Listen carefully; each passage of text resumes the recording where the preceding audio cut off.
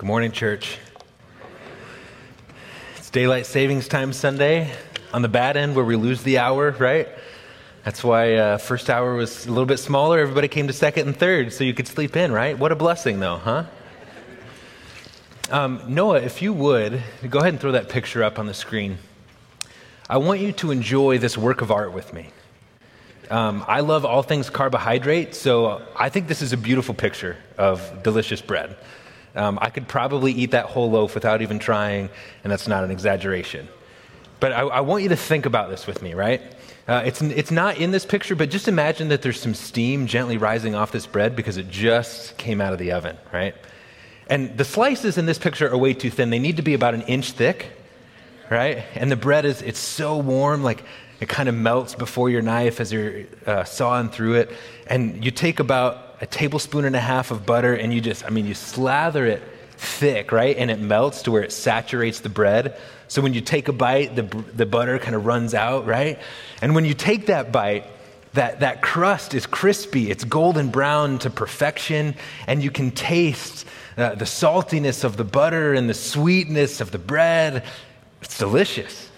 Anybody hungry yet? Right? Who's craving toast? Like that's the first thing I want to do when I get home is drop a piece in the toaster. But Jesus in John chapter 6, he'll talk this morning about this idea that he is the bread of life. And I feel like in our culture, we're so used to running to the grocery store and they have everything that we could ever want that we forget this idea that for the people in first century Israel, bread was literally the sustenance of life. And we miss the beauty of Jesus being the life-giving, sustaining source of all things in his declaration that he is the bread of life. But hopefully as I described that bread and what it's like to partake, hopefully it aroused a little bit of hunger in you. Because here's what I want to focus on a little bit before we dive into the text, is the power of hunger. I mean, have you ever noticed how powerful hunger is as a driver in your life? I'm convinced that there's a number of the conflicts I've had in my life, like in my marriage with my lovely wife, Lauren, that could be reduced down to simply being hangry. You know this word, right? You're so hungry, you're angry. And usually it's on my side because when I'm hungry, I don't do well. And by the way, neither do my kids. We've had a number of meltdowns when dad forgets to pack snacks somewhere or lunch is late. It just doesn't go well because when we're hungry, it affects a lot of things. There's power to hunger. And actually, there's good science to back this up. There was a study done where they took a number of animals in a laboratory setting, and they monitored their blood levels and hormonal levels, and they found that when these animals experienced hunger, the hormonal levels indicating a stress and anxiety response went up. And so there's good science behind this idea of being hangry. When you're so hungry, it does something to your mood and to your disposition. It affects you. There's power to it, right? I think I've maybe experienced this most profoundly when I've had the opportunity to go on backpacking trips. In college, that was a cheap way to travel, so a lot of what I did was backpacking. Pastor Dave, our community life pastor, he and I did a lot of those trips together in college. And on one particular trip, there were four of us, Dave and I and two other friends. We decided to do a 100-mile section of the Appalachian Trail through the Smoky Mountains. And the thing about backpacking is you never pack totally sufficiently, right? Because when you backpack, everything's going on your back. You have to carry it all, and you're sleeping on a tent. I think backpacking is a chiropractor's dream, right? Because usually when I'm done, like nothing feels great because of the weight on your back and sleeping on the ground. So you try to pack as light as you reasonably can, which means usually you're packing just enough food to get by. And the food's not great food. Like I didn't pack a loaf of bread like that, although on every trip I immediately wished I would have. Most of the food is like freeze-dried stuff that you add water to and reconstitute, and it's like sort of edible, right? It's like not great, but you're not going to starve. You'll survive. And the challenge with this is every day, we'd get up, put a 30-pound pack on, and we would hike between 10 and 15 miles every day, and you're just burning calories at such a rate that you're always starving. And by day 3, I noticed a distinct turn in our conversations, right? I would be chugging down a chalky protein shake. I don't know why I thought that was a good idea to wake up to in the morning. Horrible idea. Don't ever camp and drink cold protein shakes in the morning. That's bad, right? So I'm drinking this down wishing all I want for this is to be a stack of hot pancakes with warm syrup and melted butter, right? And I noticed as we hiked, our conversations were things like, what's the first meal you want to eat when we get off the trail? I think we should eat a pizza each, right? A whole one to each of us. And we started to talk about food, and we would stop at a beautiful mountain vista, and it wasn't quite this bad, but it felt this bad. And I would look out at the mountains and think, man, those snow-capped mountains, they look like mashed potatoes with rivers of butter or like a hot fudge sundae, right? Your mind is so fixated on food because that hunger response is so powerful. And so we get to this beautiful mountain overlook, and Dave and our friend decide that they're going to stay. And me and our other friend, we decide we're going to head to the campsite. And this place where we were camping, they have these shelter systems in the Smoky Mountains. It's like a 3-walled cabin, just enough to not really be effective at anything. But it's like dorm style, so you're in there with a whole bunch of random people. And this particular night, we had planned to meet up with another group of friends that just happened to be hiking a similar section of trail, and we were all going to converge, so we were kind of excited to see some other friends. So I walk into this lean-to shelter thing, and all I see is one other hiker, and I see this stack of food. And on it is a note, and it's addressed to me and Dave and our other 2 friends, and it just says, hey, one of us got sick, we hiked out, we left you all our food. And I was like, this is like manna from heaven, right? I'm starving. And the best part about it was Dave and our other friend, they stayed behind, which means we got to pick the best food. So it's like plain rice, Dave can eat that. Fettuccine Alfredo, yes please, this will be mine, right? And it's at this time I become aware of like, there's another hiker in the shelter, right? Who's also hungry. And I look over and he's like, just staring, like jaw dropped at the food. And part of me wanted to like, I'm just going to turn this way so I don't want to see those guilty eyes as I eat. Literally I pounded 3 packaged meals in one sitting without even thinking about it. And it felt great to finally have that hunger just satiated, to have a full stomach again after you've been constantly hungry for 5 or 6 days. There's something really powerful about it because hunger is a powerful thing. It's a powerful driver in our lives. So here's the question I want to ask you on a broader level. And I want you to wrestle with this morning as we walk through this text is, what are you hungry for? When you think about your life holistically, when you think about your life spiritually, what is the deep hunger of your life? What is the thing that drives you? What are you expending your energy in life, pushing towards and pursuing? What is your life about? What are you hungry for? Because as we walk through this text, time and time again, Jesus is going to have us come face to face with that question of our hunger. John chapter 6, beginning in verse 25. It says this. When they found him on the other side of the lake, they asked him, Rabbi, when did you get here? Jesus answered, very truly, I tell you, you're looking for me not because you saw the signs I performed, but because you ate the loaves and had your fill. Do not work for food that spoils, but for food that endures to eternal life, which the Son of Man will give you. For on him, God the Father has placed his seal of approval. Then they asked him, what must we do to do the works God requires? Jesus answered, the work of God is this, to believe in the one he has sent. So they asked him, what sign then will we give that we may see it and believe you? What will you do? Our ancestors ate manna in the wilderness. As it's written, he gave them bread from heaven to eat. Jesus said to them, very truly, I tell you, it's not Moses who's given you bread from heaven, but it's my Father who gives you the true bread from heaven. For the bread of God is the bread that comes down from heaven and gives life to the world. Sir, they said, always give us this bread. Then Jesus declared, I am the bread of life. Whoever comes to me will never go hungry, and whoever believes in me will never be thirsty. But as I told you, you have seen me and still do not believe. All those the Father gives me will come to me, and whoever comes to me, I will never drive away. For I've come down from heaven not to do my will, but to do the will of him who sent me. And this is the will of him who sent me, that I shall lose none of those he has given me, but raise them up at the last day. For my Father's will is that everyone who looks to the Son and believes in him shall have eternal life, and I will raise them up at the last day. At this, the Jews there began to grumble about him because he said, I'm the bread that came down from heaven. They said, is this not Jesus, the son of Joseph, whose father and mother we know? How can he now say, I came down from heaven? Stop grumbling among yourselves, Jesus answered. No one can come to me unless the Father who has sent me draws them, and I will raise them up at the last day. It's written in the prophets, they will all be taught by God. Everyone who's heard the Father and learned from him comes to me. No one who has seen the Father except the one who is from God. Only he has seen the Father.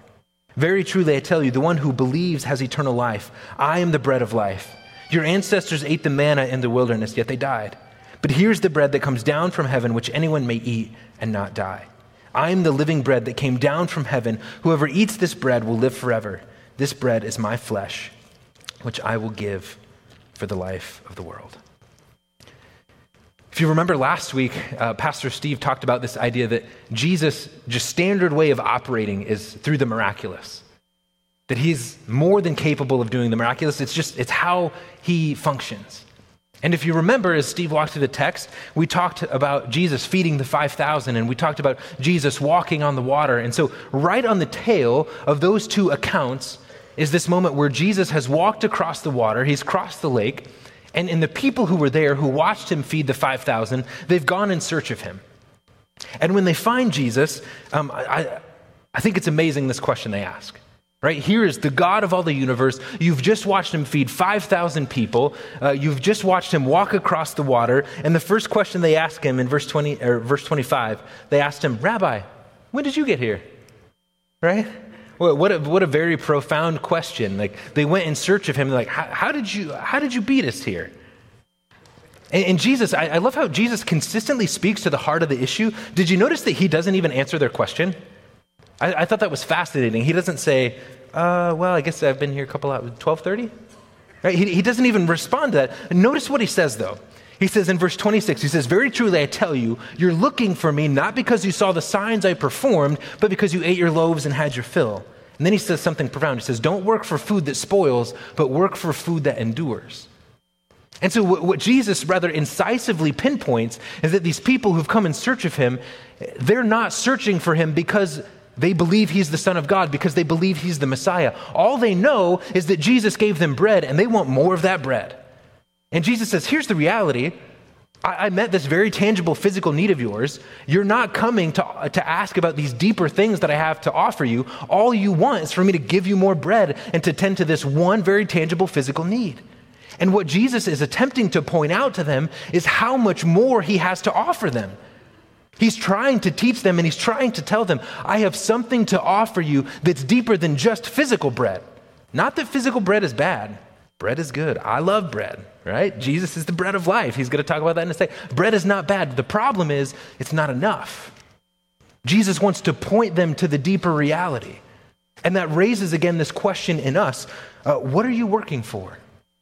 What are you hungry for? When Jesus makes that statement, work for what endures, that brings to mind for me that question, what am I working for? And by working for, I mean, what are you expending the energies of your life on? What is the thing that you're pursuing? And often I think the things that we're hungry for reveal what we're working for. What is it that you're hungry for? Jesus wants to encourage the disciples not just to think about the very tangible things that are in front of them, but to think about the deeper hunger and the deeper reality and the fulfillment and the redemption and the hope that Jesus can bring. So let me ask you that question again. What are you hungry for? I want to suggest to us this morning some just core life hungers that I think drive us as we function in life. I think often there's a desire for significance. Right? We want to know that our life matters, that it has purpose, that it has meaning. I think there's often a hunger for intimacy and connection. We want to know that we're capable of deep and meaningful relationships. I think often significance comes as we live in deep and meaningful relationships with other people. I think often we're driven by a search for safety and provision. We want to know that we can take care of ourselves and our loved ones. I think often a hunger in our life is to live out our identity in freedom, to be the people who Jesus has created us to be, to have the courage to be genuinely and authentically yourself. I think often one of the core drivers in life is just a searching for fulfillment, to find the sense of flourishing. And I think as we look at life, and we could make, this list could go on and on. You could add other things to it. This isn't all-inclusive, I get that. But I think at some level in our life, these are hungers that drive us, a search for significance, a search for meaningful relationships, a search for safety and provision, and to know that we're cared for, to be the courage to be ourselves, and to just feel fulfilled as we do life. Now, the problem is not that these hungers are bad. The problem is that we often fill right hungers in wrong ways. And so what happens is rather than searching for significance, what we find is we settle instead for searching for power and status. Instead of intimacy and connection, we settle for sex. Instead of safety and provision, we find ourselves hung up by searching for material and money things. Instead of the identity and freedom that we want to live out, we live our life in slavery to searching for acceptance. And instead of flourishing, we find ourselves driven by achievement. Here's what I want to suggest to you. I'm not saying that these things are bad. They're not bad. There's nothing inherently wrong with power and status. Sex is a great thing. The church has often historically not done well teaching about sex. Some of you are not sure I should be saying it in church maybe even, right? But the reality is this is a beautiful part of how God has created marriage, and it so much there theologically that's rich about the beauty of marriage and two becoming one. The problem is not that these things are bad and these things are good. The problem is we forget these realities point to deeper hungers. Do you see it?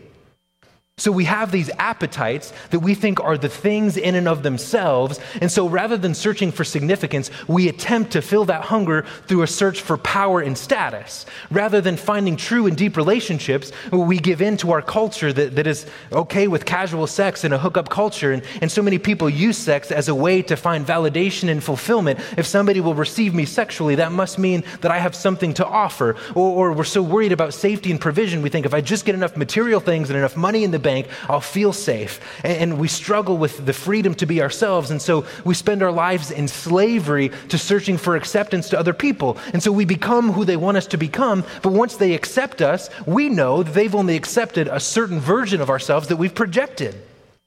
And so acceptance becomes elusive. And what we want is to feel fulfilled. That deep down gnawing hunger, we want to feel fulfilled. And for some of us, we're locked into an achievement mindset. We want that next award, that next recognition, that next accolade. And so we live our lives in pursuit of these things. Not wrong, but we forget that they point to something deeper. And so we tend to fill these right hungers through wrong methods. And as we attempt to fill these hungers, I think there's often three ways that we do it. I think we attempt to fill our hungers through filling, numbing, or forgetting. And so for some of us, we think, okay, I'm searching for significance. I've settled for power and status. And for some of us, what you realize is as you achieve the next level of power and status, it doesn't quite bring the fulfillment that you hoped. So we keep pushing and we keep pushing and we keep pouring our life into that thing. And we overindulge trying to fill our life with that thing. I'm not proud of this, but on more than one occasion in my life, Pastor Dave was present, I have eaten a half dozen Krispy Kreme donuts. And it wasn't even that hard. I could have gone more, but I felt like it was socially unacceptable, right? Can I just tell you how sick I felt afterwards? Oh my goodness. It was awful. Like as I'm eating them, I thought, this is amazing because the donuts, the glaze, I don't know what that stuff is, but it's amazing. The problem is afterwards, my body felt absolutely terrible. I wasn't hungry. There was something in my stomach, but I felt just absolutely sick. Like I think I would have felt better if it all would have come back up, right? Now here's how smart I am. I didn't learn, and I've done that more than once, as I said, right? I should learn from that. But what that tells me is that we can fill ourselves with the wrong things and be malnourished. You feel full, but your body isn't nourished in the things that it needs. And what's true physically, I think, is true spiritually. We can fill our lives with a lot of things, but they don't bring the kind of perspective and rooting and nourishment that we desire. So you can be full without being fulfilled. Right? You can invest your time and energy in a lot of things, and that fulfillment and flourishing that we're so desirous of still remains elusive. For some of us, though, rather than trying to pour our life into these things and fill it up with this, some of us just try to numb it. Whether that's through addiction, whether that's through just living an unreflected life where you come home from work and you throw on Netflix and you eat a frozen pizza and you just kind of go through the days in a state of numbness. Others of us, when I say forgetting, what I mean by that is some of us, we've written off one of these things. For some of us, you've been burned in relationships, and so you feel like, I don't know if I'm ever going to have the kind of close, deep relationships I want, and so we sort of push them away, and we react to them, and we become bitter and abrasive people who put up walls with others because we've sort of written off that deep hunger that we know that we need. And so we attempt to fill, numb, or forget some of these incredibly deep hungers that are part of, I think, how God has created us and designed us to live. Jim Carrey says it this way, right? He's an actor who has achieved, incredible amounts of wealth. At one time, I don't know if he still is, was one of the highest paid actors in Hollywood. Multiple tens of millions per movie. He has status, he has fame. He said this. He said, I've often said that I wish people could realize all their dreams, the wealth and fame, so that they can see it's not where you're going to find your sense of completion. Think about that. That's somebody who's achieved it all. He said, I've often said, I wish people could realize their dreams, their wealth and fame, so they can see it's not where they're going to find their sense of completion. In other words, what he says, that elusive ladder that we're all climbing, trying to get somewhere, he says you're going to get up there and realize it's not the fulfillment and the hope that you desire. There's an emptiness and a hollowness to that. And so the question is, what does fulfill? Right? If these things are not the fullness and completion in and of themselves, if these methods don't bring the fullness of these hungers, how do we begin to find fulfillment? And this is precisely what Jesus is teaching the people of Israel in John chapter 6. Notice what he says in verse 35. Jesus declared, I am the bread of life. Whoever comes to me, catch this, will never go hungry. Whoever believes in me will never be thirsty. In other words, Jesus says, I will bring the fullness and completion of the deep hungers in your life. And Jesus' declaration that he is the bread of life is profound and far-reaching in terms of the implications for our life. And so what we recognize in Jesus' claim is that he reveals something about his identity. Notice how when Jesus says, he declares, I am the bread of life. Did you notice a few verses later that people start to grumble? Bread of life. We know Joseph, his dad. What does he mean came down from heaven? Who's this Jesus guy? Right? And they're grumbling among themselves. By the way, I love that Jesus tells them, stop grumbling among yourselves. I love Jesus' candor sometimes. He doesn't ignore it. He doesn't walk past it. He goes, guys, stop grumbling. Let's do this, right? He wants to have that conversation. I love that. But they're grumbling among themselves. And part of me is like, why is it such a big deal that he claims to be the bread of life? Part of what's fascinating about the Gospel of John is throughout this gospel, Jesus makes 7 declarative I am statements.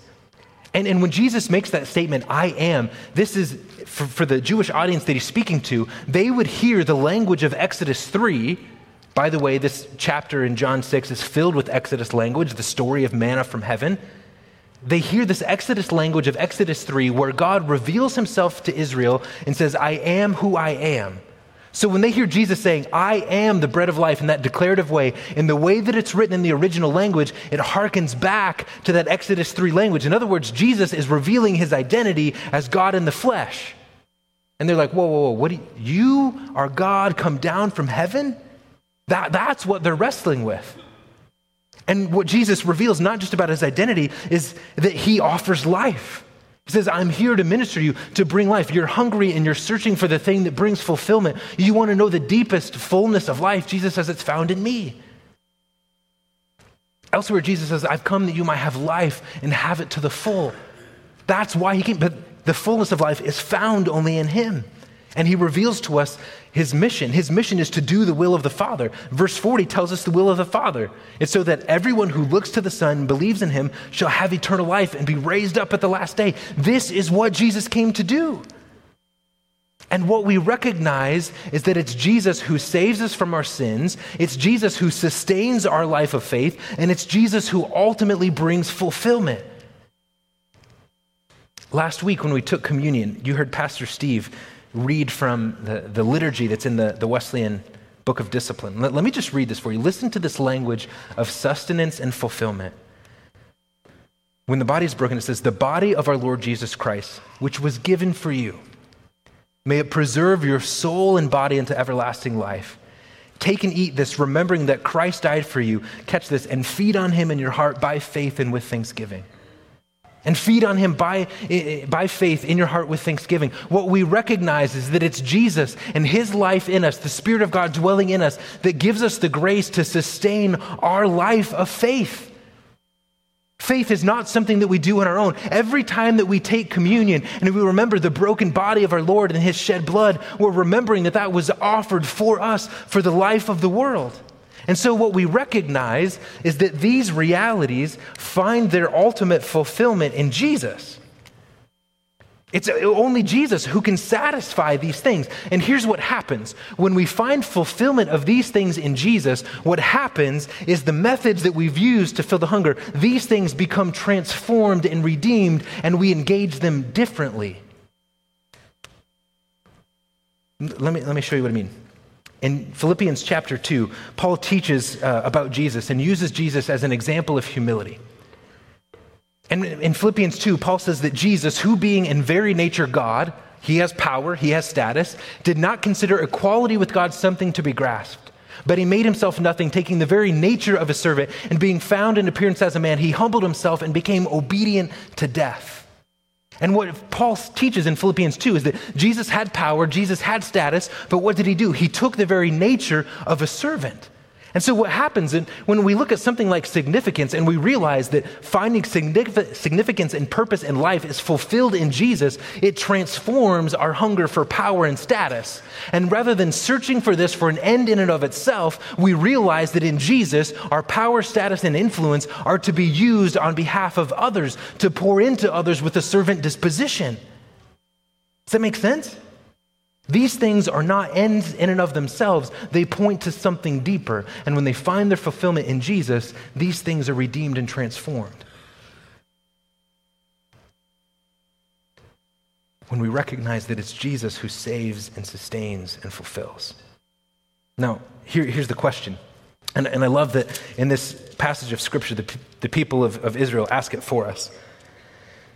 Verse 28, so Jesus just told him, work for what fulfills and what sustains to eternal life. Verse 28, then they asked him, what must we do to do the works God requires? So in other words, they say, okay, Jesus, you're telling us to do the work that sustains to eternal life. They go, so what are these works? What are we supposed to do? And I think for us, as modern American people, we like that question because it's like, okay, give us the 6 steps, like the plug and play things. What are the 4 principles? What's the self-help philosophy to do these works that God has called us to do? Tell me and we'll do them. But notice how Jesus responds. Jesus answered, the work. Notice that change from plural. What are the works we have to do? Jesus says, the work is this. The one simple thing you have to do is this, to believe in the one he sent. Jesus said, there's no like deep strategy of like, you got to do these 10, works things, and then maybe you can get there. He goes, no. Jesus says, it's simple. Do one thing. All you have to do is believe in me, Jesus says. And here's the beautiful reality. As you read through the rest of this passage, Jesus will say things like this. He'll say, as I told you, you've seen me and still do not believe. All those the Father gives me will come to me. In other words, he says, it's the Father who's drawing people and bringing people to Jesus. What that tells me is that even our faith is not a work of our own. That even our faith response is a gift of God's grace. John Wesley would call this the doctrine of prevenient grace. This idea that God's grace is already at work in your life. That God is empowering you to even begin to want to respond to this invitation of the Father to come to Jesus. And so here's the reality. All we have to do is submit and surrender our lives in response to that grace over to Jesus, to believe in him. I love the simplicity of this, that to find fulfillment, it's not about working harder, striving harder. In some sense, it's about giving up and giving in. Giving up our search for significance and giving our lives over to Jesus. And here's the reality, that to believe is to trust our lives in full surrender to him. And often that means giving up our agenda. And so much of our agenda is driven around things like this. Again, not bad, but when these become the end in and of themselves and life collapses around these things, it becomes off balance and we become malnourished because these always point to something deeper. But there's challenges in the process, right? And the people of Israel, they see and experience these challenges. Okay, yeah, you're telling us we need to believe, but here's the problem. I think the first challenge is this. We often want salvation but not surrender. So there's this tension there between salvation and surrender. So think back to the beginning of the passage where the people, they come to find Jesus, and Jesus tells them, he goes, listen, I know that you only found me because I gave you physical bread to eat. In other words, they still don't know who Jesus is. They don't know what he can offer them. All they know is that they want more of that bread. In other words, they want just enough Jesus to fix their problems, but not enough Jesus to call them to surrender and sacrifice. And I think for some of us, we like that idea. We like the self-help philosophy version of Jesus. We want just enough Jesus to fix our problems, not enough of him to call us to surrender, not enough of him to say, if you would follow me, you must deny yourself, take up your cross, and come after me. I don't know if I want to go that far, but Jesus, if you could fix all the problems, that would be great. But here's the problem. I'm not going to tell you that Jesus is going to fix all your problems when you follow him. That's simply not true. I think Jesus, what I know to be true is that Jesus walks with me through my problems. What I do know is that he can transform and redeem them for his purposes and for his end. He doesn't fix them all. I think for some of us, we've got to get past that point of saying just enough, but not too much, and give our lives over fully in surrender, cooperating with God's grace that's already in our life. I think the second challenge is this. It's proof and perspective. So here's what happens in verse 29. Jesus answered, the work of God is this, to believe in the one he sent. Verse 30. So they asked him, what sign then will you give us that we may see and believe you? What will you do? Our ancestors ate the manna in the wilderness. As it's written, he gave them bread from heaven to eat. Are you serious? What do they ask Jesus? They go, okay, Jesus, we're with you. We're with you. Just give us one more sign. Can we trust you?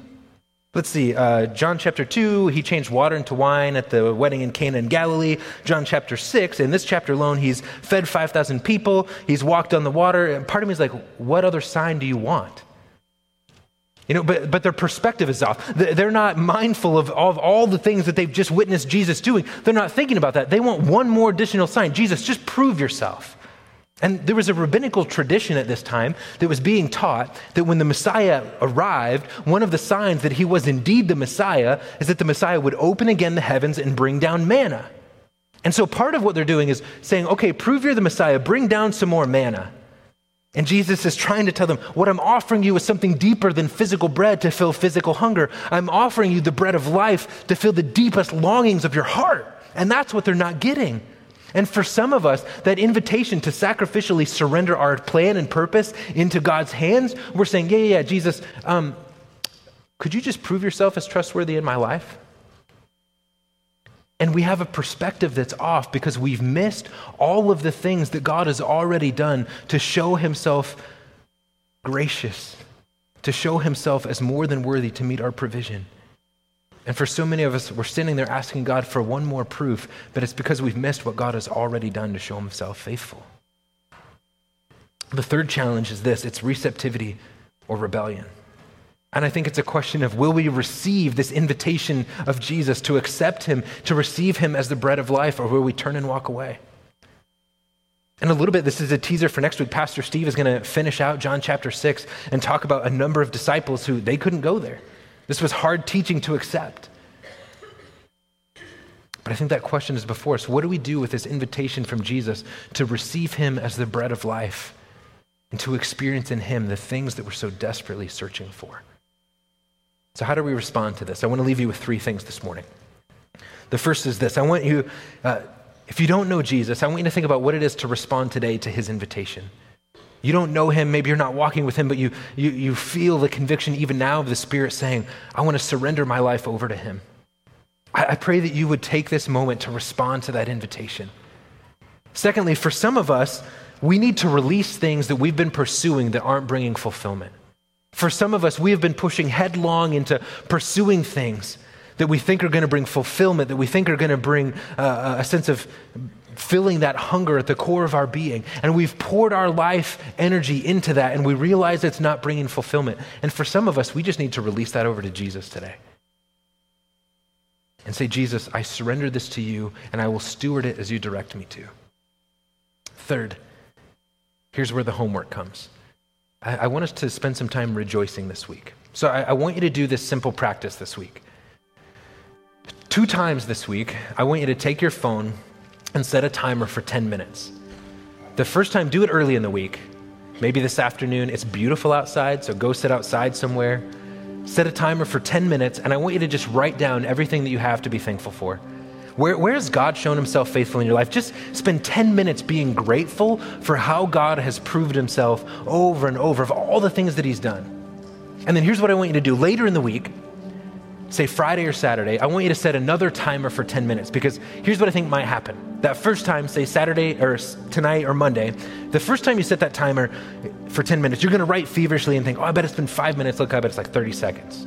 It's like, I'm not sure what else to write. My hope then, when we come back at the end of the week and you set that second timer for 10 minutes, is that we spend this week going, okay, I know Friday, I'm going to do that again. So I'm going to be aware this week of where I see God's hand at work. And what I hope this does for us is it begins to cultivate an awareness of the little things God brings into our life each and every day, things that we could be grateful for and have a heart of praise and worship and gratitude that we just simply gloss right over. So I challenge you to do that this week as we begin to cultivate that heart of gratitude that recognizes we don't need more proof that Jesus is faithful. Maybe we just need a better perspective to see what he's already done. Would you pray with me? Father, this morning we confess and we recognize, Jesus, that you truly are the bread of life. Jesus, that it's you who fulfills and sustains. It's you, Jesus, in whom life is truly found. And Father, there's so many other things that in their tangibility, they feel so much more pressing. And it's so easy to get lost in the pursuit of all of these things. And they're not bad things. But God, I pray that you would help us to understand that life finds its fullness only in you, Jesus. And so I pray this morning, Father, that we would respond to your invitation of faith. I pray this morning that we would release things that we have been holding on to that are not bringing life, that we would surrender them over to you. And Jesus, I pray that we would be a people who rejoice and offer you praise and worship and gratitude in response to all that you've done for us. Father, we love you. We thank you for your grace and mercy and pray these things in Jesus' name. Amen.